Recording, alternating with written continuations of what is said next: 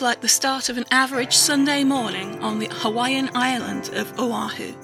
Some were getting ready for breakfast, others were getting ready for church. Still more, since it was December, were writing Christmas letters to their family. Then, in an attack which could and perhaps should have been clearly foreseen, the course of history was changed. I'm Kari Fay, and this is Great Disasters.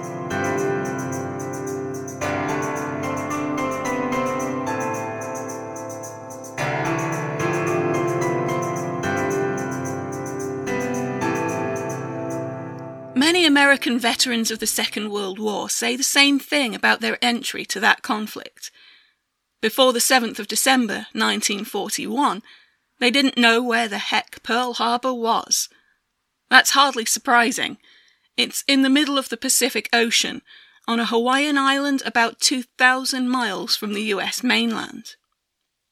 However, after that date, which President Franklin D. Roosevelt called a date which will live in infamy, Pearl Harbor became a familiar rallying call for all Americans, a name which evoked outrage and encouraged many to make a complete about-turn in their attitudes to the war. Pearl Harbor itself is a sort of clamshell-shaped lagoon harbour, close to Honolulu on the south coast of the island of Oahu. It offers a convenient stopping point for ships crossing the Pacific, and by the time the US naval station was established there in 1899, it had already been in use as a coaling and repair station for a few years. The harbour was, by nature, almost perfect for this purpose. All they had to do was deepen the entrance so that the big ships could get in, and they had a secure harbour. Over the years, more infrastructure was added, including dry dock facilities, so that it had everything the Pacific Fleet needed. In 1941, in addition to the harbour, the US Navy had 3 naval airfields on Oahu: Ford Island in the middle of the harbour itself, Kaneohe Bay on a peninsula on the eastern side of the island, and the Iwa Marine Corps Station, west of the harbour entrance. There was also a large army presence on Oahu to back up the fleet. They had air bases at Wheeler Field, in the centre of the island, where the main barracks was also located, Hickam Field, east of the harbour entrance and effectively mirroring the Iwa station, and Bellows Field on the southeast coast. All this combined to create the confidence with which General George Marshall, the Army Chief of Staff in Washington, called Oahu the strongest fortress in the world. The 7th of December 1941 was a Sunday, and many expected it to be a typically relaxing day. Walter J. Micah on the USS Maryland recalled that everyone had awakened, gotten dressed, eaten, and were lounging around. I was lying on my bunk reading the Sunday paper when I dozed off. Lou Knockold on the USS Honolulu had slept topside the night before. On awakening, he'd gone to the mess hall for breakfast, then to his division's living compartment. I was waiting in line, next in line as a matter of fact, to use the flat iron to press my white uniform, so I could go ashore and go down to Waikiki and see what dollies were around. On the USS Dobbin, Louis H. Fraley was reading the comics in the newspaper and waiting for a launch to take him ashore to visit friends. Edward Dvorak at Hickam Field had just had a shower. Robert E. Baird had got up early and had just left Hickam Field with a buddy for a bicycle ride. None of them were prepared for what was coming. At around 6:30 in the morning, from aircraft carriers north of Oahu, a Japanese force of 183 planes was launched, including fighters, dive bombers, standard bombers, and torpedo bombers. They spread out as they flew south, each with their own targets. Another wave of aircraft left 45 minutes later, at 7:15, another 171 planes. The airfields were hit first. Kaneohe Bay was targeted by fighter planes, which quickly took out the moored patrol planes, then the aircraft waiting at the ramp. However, one man in particular put up a formidable response, Chief Aviation Ordnance Man John Finn. He was off base when the attack began, but rushed there and set up a machine gun position which he manned for 2 hours. Once the enemy was finally gone, it was found that he had a bullet in his foot and 21 shrapnel wounds. He gained a Medal of Honor for his actions, and would later tell National Geographic, "I was so hopping mad, I wanted to shoot every damned plane out of the sky." At Hickam Airfield, dive bombers took out hangars, mess halls, and other buildings. In one instant, a group of 21 trainee pilots were killed. After the buildings, the planes were targeted, and they were easy targets, lined up wingtip to wingtip. Once one was hit, fire spread quickly to the rest. Baird, on his bike, said, "We at first did not recognize the planes as that of the Rising Sun. We thought it might be our own Navy on manoeuvres, blowing up some obsolete ships." Carl Drexler was standing outside his hangar when someone shouted that there was an air raid. A moment later, he was blind and on fire.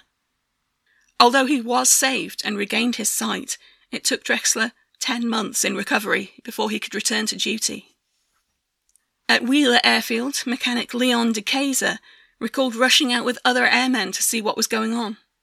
There was a flash, and 2 men beside him fell down, dead. They were just shredded, he recalled. Engineer James Carter recalled, "We had to break into our supply room to get our machine guns. We got them, went up on the roof, and as these Japanese planes would dive over Wheeler Field to drop their bombs, they'd pull out and we'd try to shoot them. Well, pretty soon they were shooting at us. Discretion was the better part of valor. We got off the roof." Ted LeBaron, at Ford Island, ran to the hangar as soon as he heard the first explosion, but the attack came so quickly that almost all of the aircraft were burnt beyond use before he got there. Bellows Field was not a priority target, none of the first wave attacked here, but since the planes there were neither fueled nor armed, they were still unable to stage much of a defence. Only 3 pilots attempted to take off. One was shot down before he could get in his plane, and the other 2 were brought down shortly after takeoff. Almost 100 torpedo and bomber planes headed straight for Pearl Harbor itself. Peter Limon was a radio man on the seaplane Tender Swan, making his way to his post after a good breakfast, one of the perks of being on duty while 2/3 of the ship's crew were ashore. "I looked back, I'm on the ladder munching on an apple. I looked at this airplane that looked awfully strange. I didn't know what to think of it. And he was gliding by, and there was one of the rear seatmen looked at me, and he moved his machine guns towards me. I looked at him, and he looked at me, and he looked like an Eskimo. I didn't realize the Japanese, all their flying people had furs, so he looked exactly like an Eskimo. I couldn't imagine, well, he's not one of ours, and at that point, I didn't realize who it was." It soon became clear, as soon as they dropped a torpedo. They couldn't miss the battleships because they were moored 2, 2, 2 and 2. They were real sitting targets.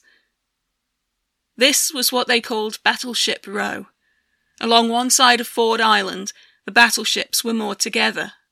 USS California was at the front, then the USS Maryland with USS Oklahoma to her port, then the USS Tennessee and USS West Virginia, then the USS Arizona with a repair ship, the Vestal, moored beside her, and behind them, the USS Nevada. Fraley, on the Dobbin north of Ford Island, recalled, "We heard lots of planes and my first thought was, that's a lot of planes for wargame manoeuvres. I saw the sun reflect off a rising sun emblem and recognized the shape of the plane. One plane aimed towards us. We could see the pilot's leather hat, white scarf and glasses.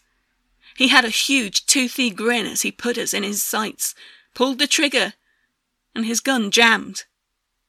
We had been defenseless. Near us were wash tubs of potatoes. We picked up potatoes and threw them at him in our frustration and anger. On the Honolulu, Knockhold thought it was another drill until he got topside. I looked back over the stern of the ship, and I saw a plane coming right straight at me. And that plane exploded right in front of my eyes. The USS Bagley, one of our destroyers, that was just around the corner of the pier from us, had one heck of a good gunner, because he opened fire and that plane just disintegrated right in front of my eyes. And the realization hit me. This is no drill. Aboard the Bagley, Seaman Carl Otto recalled that he was sitting on a gun mount eating an egg sandwich when he first saw an incoming plane. The pilot waved to him and dropped a torpedo.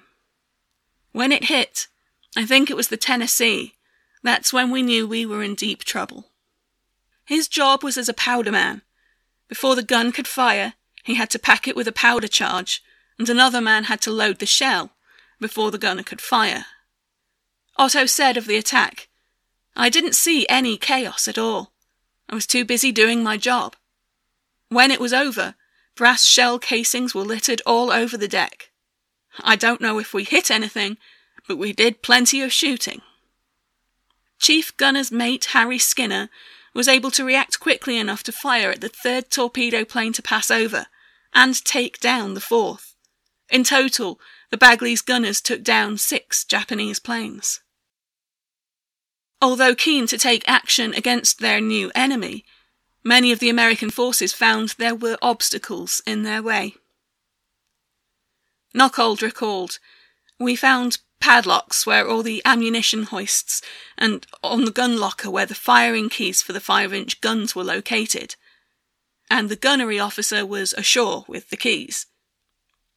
We grabbed a big marlin spike and a hammer and we destroyed the locks and opened things up and got ammunition up to the guns." The tight formation of the ships, all moored close together, also caused issues. Knockhold explained, "We were very restricted at the beginning because the USS St. Louis was tied up alongside and outboard of us, and our 5-inch gun that I was on was right next to the St. Louis, so we had to wait for her to get out of the way. We had a very narrow arc that was clear where we could fire. We fired a few rounds. I doubt we did any damage to the Japanese planes."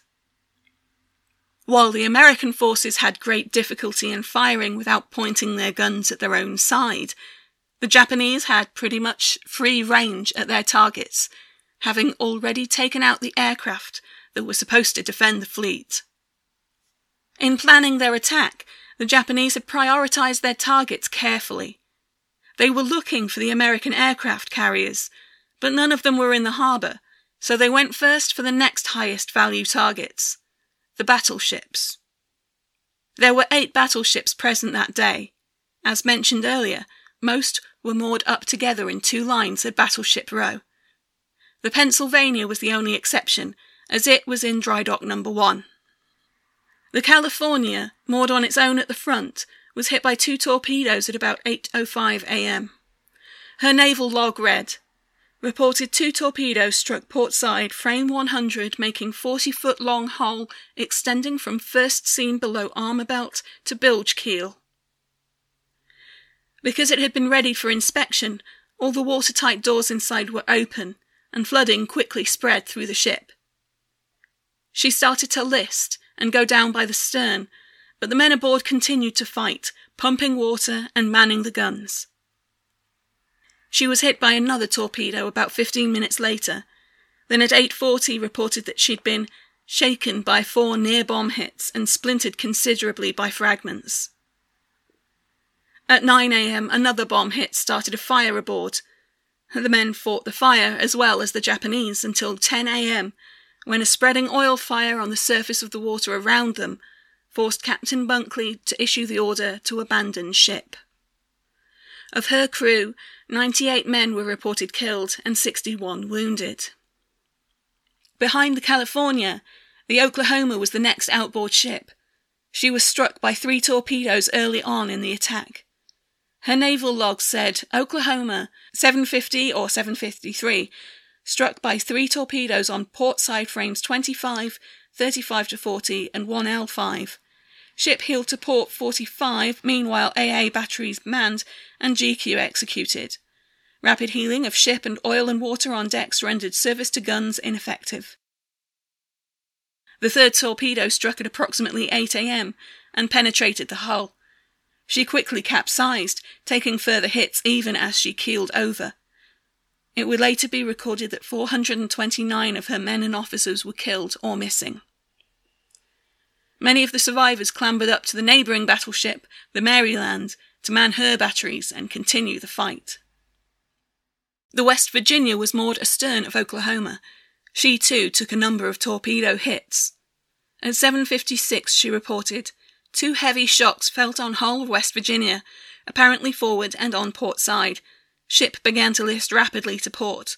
Another third heavy shock felt to port. The Tennessee, moored inbound of the West Virginia, reported at 7:58, West Virginia's quarterdeck and planes on fire. West Virginia has pretty bad fire below signal bridge. Rescue teams were sent to the West Virginia, even as the attack continued. Rigel's logs recorded at 8:15, 1 rescue boat was struck by bomb and sunk, crew thrown into water. In total, the West Virginia is thought to have been struck by 7 torpedoes and 2 bombs. Through prompt efforts at damage control from her officers, she didn't capsize, but instead sank upright, while fires continued to blaze on the top decks which remained above water. Adone Calderon was one of the men sent below decks to counterflood the West Virginia and keep her level. He later recalled looking up as he worked the valves to see water coming in through a hatch above him. Well, this is it. We were trapped. We were trained about going underwater. Take 2 deep breaths and go under. You hold that as long as you can, then let the air out. Then you have about 10 seconds left. Then you die. Those 2 breaths, combined with adrenaline, lasted just long enough for Calderon to swim up through an air vent and get out. Others would not be so lucky. Casualties on the West Virginia numbered 106. The USS Arizona was targeted by 10 torpedo bombers equipped with armor-piercing bombs. 3 bombs were near misses, 1 so close that some thought the ship had been torpedoed, and 4 hit the ship. The last, striking at 8:06, hit somewhere near the magazines at the front of the ship, triggering a huge explosion seconds later. The force of the explosion was so great that the blast knocked men off the deck of the repair ship Vestal, scattered debris over Ford Island, and started fires which would burn for 2 days. 1,177 crew members were killed, including Rear Admiral Kidd, making him the first flag officer killed in the Pacific War, Captain Valkenburg, and the ship's entire band. This was the only time an entire American military band has died in action. The casualties aboard Arizona alone accounted for almost half the total death toll of the Pearl Harbor attack. Petty Officer First Class Joe George was on the Vestal, right next to the Arizona, which was now burning fiercely. Although he was ordered to cut the line between the 2 ships, he could see 6 sailors trapped in the control tower on the Arizona's main mast. He threw them a line, and they were all able to climb across to safety, although one would die later from the injuries he had sustained. The Vestal, although damaged and on fire from the Arizona's explosion, was able to get underway, but ended up beached nearby. Sterling Cale, a pharmacist's mate, was one of the men who had raced to the rescue when the attack began, reaching the Oklahoma just after it rolled over. When the Arizona exploded, he was in the oil-slicked water, attempting to rescue crew from the capsized ship. In 4 hours, I picked up about 45 people. Some were dead, some were badly burned, some were just tired. We would get them in a boat going by. He would later return as part of a detail to remove the dead from the Arizona. His team found about 107 identifiable bodies, and more that would remain unknown.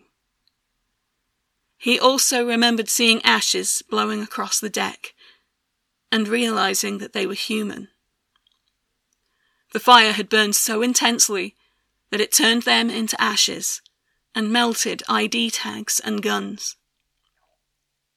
From the Honolulu, Lou Knockold was able to observe the subsiding chaos. We realized that there were no more planes in the area, and I looked back over the stern of the ship and I saw the Arizona was just nothing but smoke and fire coming out of it. And I saw strangest looking red thing in the water. It was huge and looked kind of like a big red whale laying there in the water. And I couldn't figure out what in the world it was, but we found out that it was the bottom of the USS Oklahoma that had capsized. Then the second wave came in shortly after that. The USS Nevada was the only battleship that was able to get underway, since she hadn't had anything else moored alongside her. She was hit by a torpedo early in the attack, but that damage was initially controlled. However, as the second wave of aircraft came in, the Nevada became a prime target. She was trying to make her way out through the channel to leave the harbour, and if sunk there she could have created an obstruction. She wasn't big enough to block the entire channel, but it would have made navigation harder. She was hit by several bombs, one of which exploded near the gasoline tank and started severe fires. Fortunately, the crew had been in the process of replacing all their projectiles and powder charges, so their magazines were empty, averting an explosion like that on the Arizona. In the absence of the captain and the executive officer, who were ashore that morning, command of the Nevada fell to more junior officers. Ensign Joe Tausig was the officer of the deck that morning. He was severely wounded during the attack while directing anti-aircraft gunfire. His leg was shattered, and he is said to have discovered his left foot tucked under his armpit and remarked, "That's a hell of a place for a foot to be." Then he ignored his injury and stayed at his post until dragged away by the crew. He returned to duty 3 days after having his leg amputated. Meanwhile, the severely damaged ship was beached off Hospital Point so that she wouldn't cause an obstruction. During the attack, 60 of Nevada's men were killed and 109 wounded. The remaining battleships, Maryland, Tennessee, and Pennsylvania, were relatively lightly damaged in comparison. Maryland and Tennessee had been moored inbound, with the Oklahoma and West Virginia protecting them on one side and Ford Island on the other. Each took 2 bomb hits. Maryland was damaged, her magazines flooded, but she remained afloat. The bombs which hit the Tennessee failed to explode, but damaged some of her guns and sent shrapnel flying, some of which killed the captain of the neighbouring West Virginia. However, they were still in danger, as the water was covered in oil and fires continued to blaze around them. The Pennsylvania had been in dry dock, with 3 of her 4 propellers removed for refit. Her crew was able to man her anti-aircraft guns while the Japanese unsuccessfully tried to torpedo the dry dock. The dry dock also held 2 destroyers, the Cassin and the Downs. A bomb strike which either hit the Downs or exploded between the 2 destroyers started a fire which quickly spread to the Cassin and the Pennsylvania. The dry dock was flooded to try to control the fire, but oil rose with the water.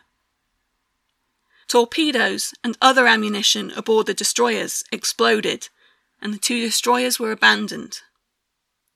The Pennsylvania had 15 crew reported killed, 14 missing, and 38 wounded. The USS Utah, a target and training ship, was moored on the opposite side of Ford Island to the battleships. Because she had started life as a battleship, she apparently had enough of a resemblance to be targeted by the attackers. 6 torpedoes were sent in her direction, 2 of which hit and sank her, while another struck and damaged the nearby cruiser Raleigh.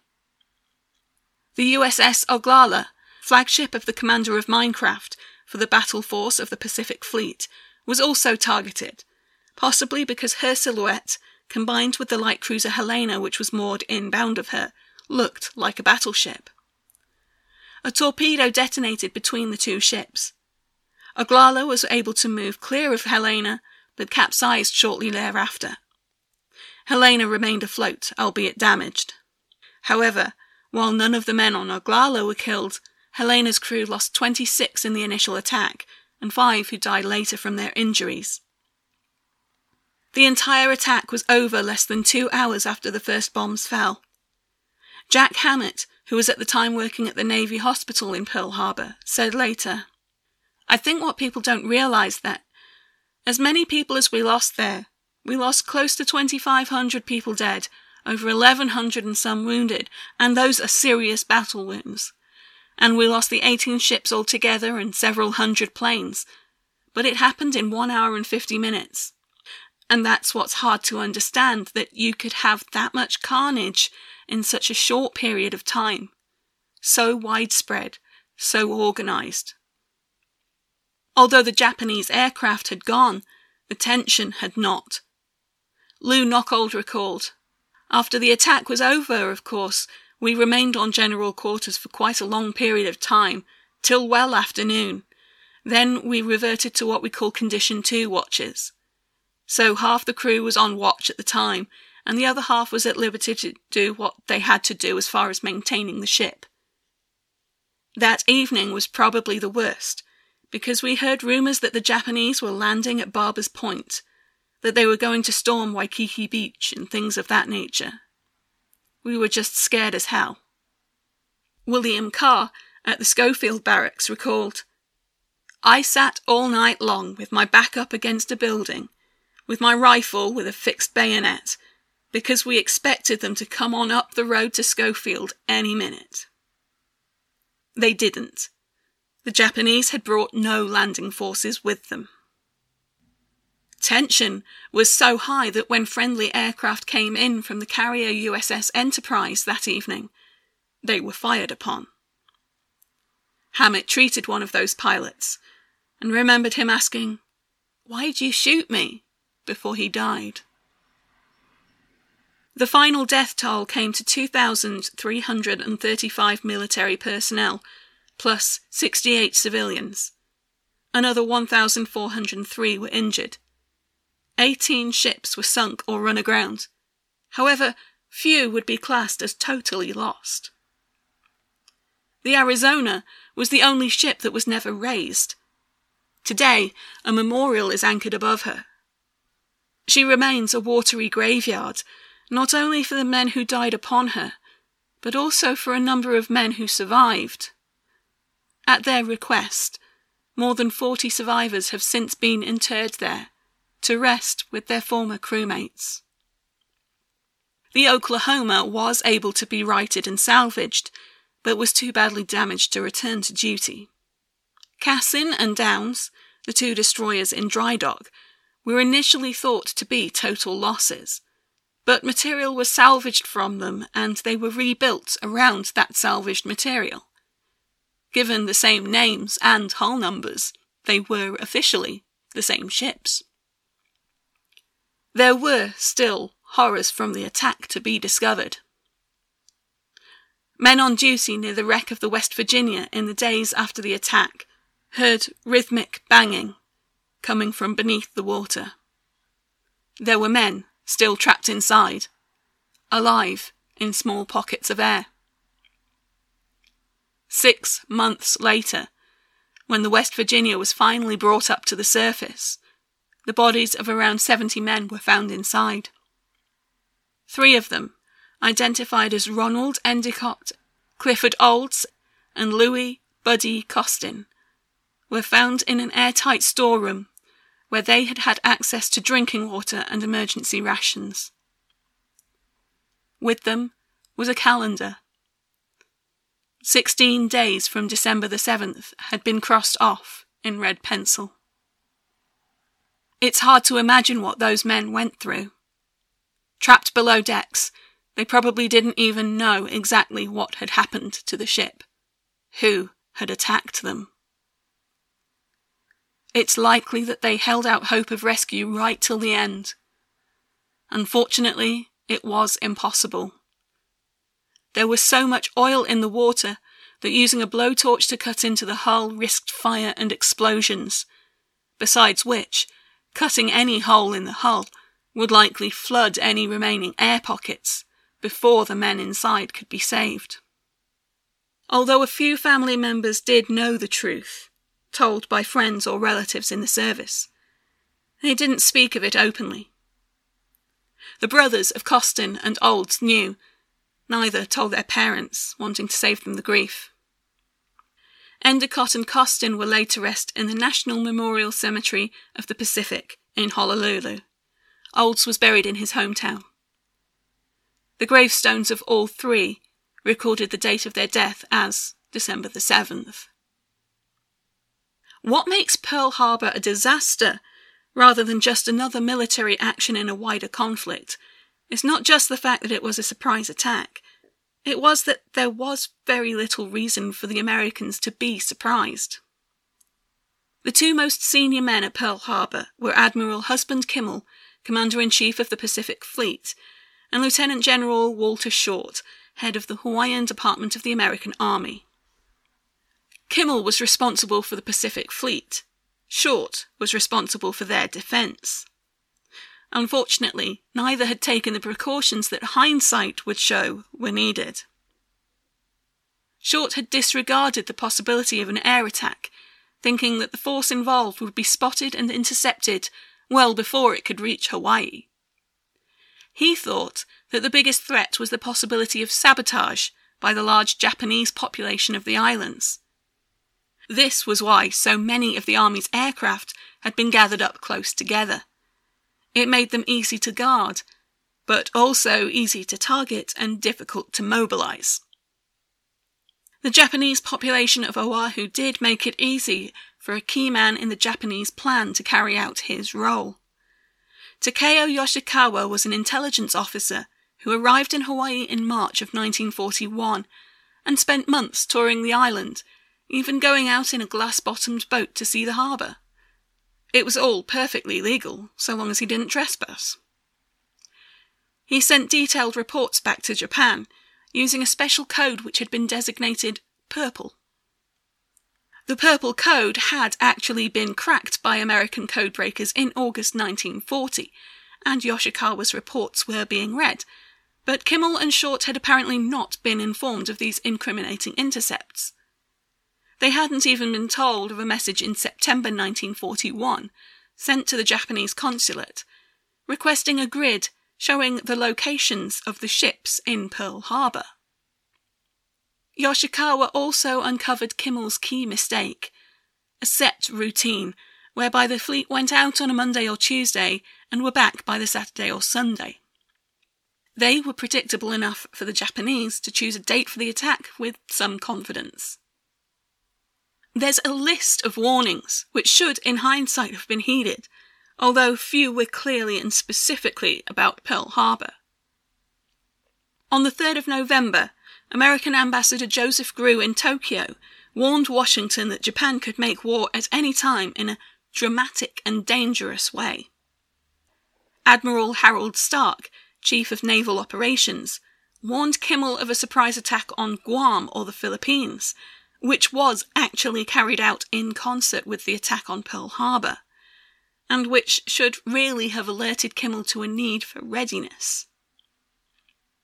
On November 28, 1941, a telegram was sent to both Short and Kimmel which read, in part, "Prior to hostile Japanese action, you are directed to undertake such reconnaissance and other measures as you deem necessary, but these measures should be carried out so as not, repeat not, to alarm civil population or disclose intent." Kimmel received another message around the same time from the Navy Department.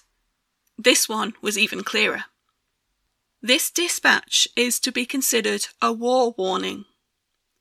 Negotiations with Japan looking towards stabilization of conditions in the Pacific have ceased, and an aggressive move by Japan is expected within the next few days. On the night of the 30th of November, Japan changed their naval service calls. Combined with a reduction in signal traffic, analysts at Washington took this to mean that the Japanese fleet had put to sea with purpose. It's not clear whether this intelligence was passed to Kimmel or Short. Kimmel did, however, get another message on the 3rd of December, telling him that Japanese embassies around the world had received orders to destroy their codes, ciphers, and secret documents. Kimmel filed the message, apparently oblivious to the heavy clue that this meant war was imminent. Meanwhile, Kichisaburo Nomura, the Japanese ambassador to the USA, was still apparently in negotiations until the morning of the 6th of December. Then he began to receive the first parts of a long diplomatic note, which he was instructed to present to the American State Department at precisely 1 p.m. local time on the 7th. It came in 14 parts, which were intercepted, decoded, and translated as they arrived by American intelligence. All but the last part had been passed to the President late on the evening of the 6th, but they, and Nomura, were left waiting for the last part. When that arrived, Nomura's staff was slow to decode and type it, so it wasn't until 2:20 p.m. that he handed it to US Secretary of State Cordell Hull. By then, the attack on Pearl Harbor was all but over. The note said that the Japanese government cannot but consider that it is impossible to reach an agreement through further negotiations. It did not, in so many words, declare a state of war, but that was the intention. Nomura was supposed to present it half an hour before the attack began, in order to comply with the Hague Convention prohibition on attacks against neutral parties. Closer to Pearl Harbor, there were more definite warnings. Just before 4 a.m. on the 7th, the coastal minesweeper Condor was patrolling the waters around the harbour entrance when they spotted a periscope. They alerted the destroyer Ward, which started a search for the submarine attached to said periscope. At about 6:37, the Ward located the sub, fired on it, and dropped depth charges. A slick of oil rising to the surface told them their attack was probably successful. Captain William Outerbridge reported the attack back to the harbour. "We have attacked, fired upon, and dropped depth charges upon submarine operating in defensive sea area." No action was taken. In addition, because the Condor and another minesweeper had finished their patrol, the nets across the entrance to the harbour had been dropped to allow them to re-enter. Other midget submarines deployed by the Japanese probably entered the harbour at this time. Both Kimmel and Short would lose their positions as a result of these oversights, although in 1999, many years after both of them died, the Senate would clear them of any wrongdoing. Admiral Kimmel seemed to realise the implications of the attack immediately. On that day, he got to his office at 5 minutes past 8. As he stood near a window watching the unfolding tragedy, a bullet smashed through the glass and hit him in the chest. He told the Pacific Fleet Communications Officer, Commander Maurice Curtis, "It would have been merciful had it killed me." From the Japanese point of view, the attack on Pearl Harbor initially seemed to be a success. When Mitsuo Fuchida, leading the first attack wave, made his historic radio call, "Tora, Tora, Tora," the pre-arranged signal that indicated they had, indeed, taken the Americans by surprise, it seemed that they had achieved an almost impossible goal. Just to get there, their fleet had sailed 4,000 miles across the Pacific in complete secrecy, and they inflicted terrible losses on the Americans at a relatively small cost to their own side.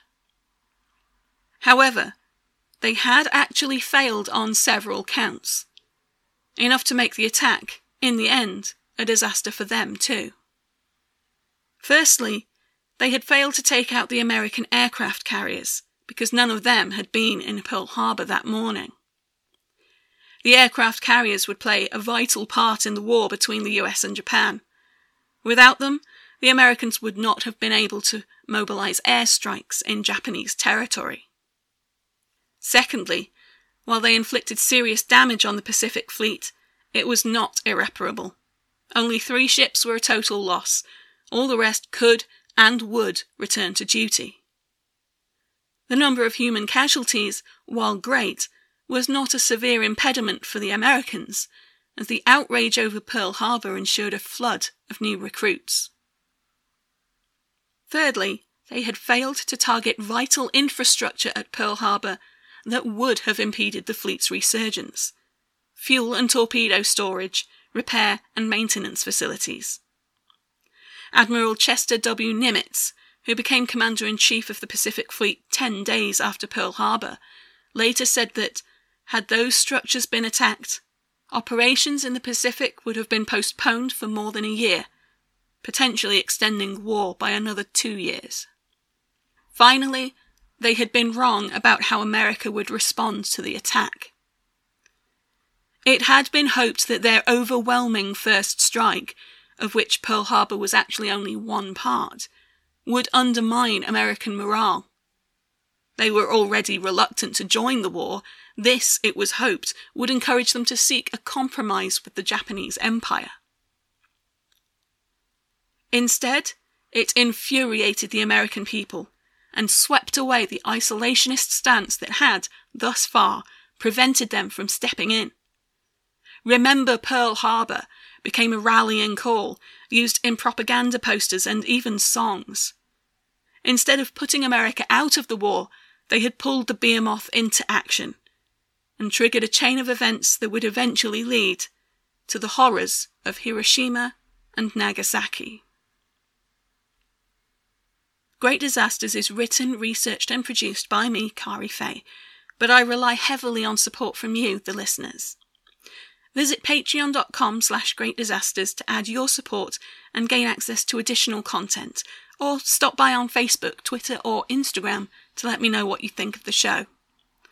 You can also find more information, including full transcripts and past episodes, on the show's website, www.greatdisasters.co.uk. Special thanks go to top patrons, Detective RJ, Michael Fay, MJ and Skella Heron. Thanks for listening, and please do stay safe.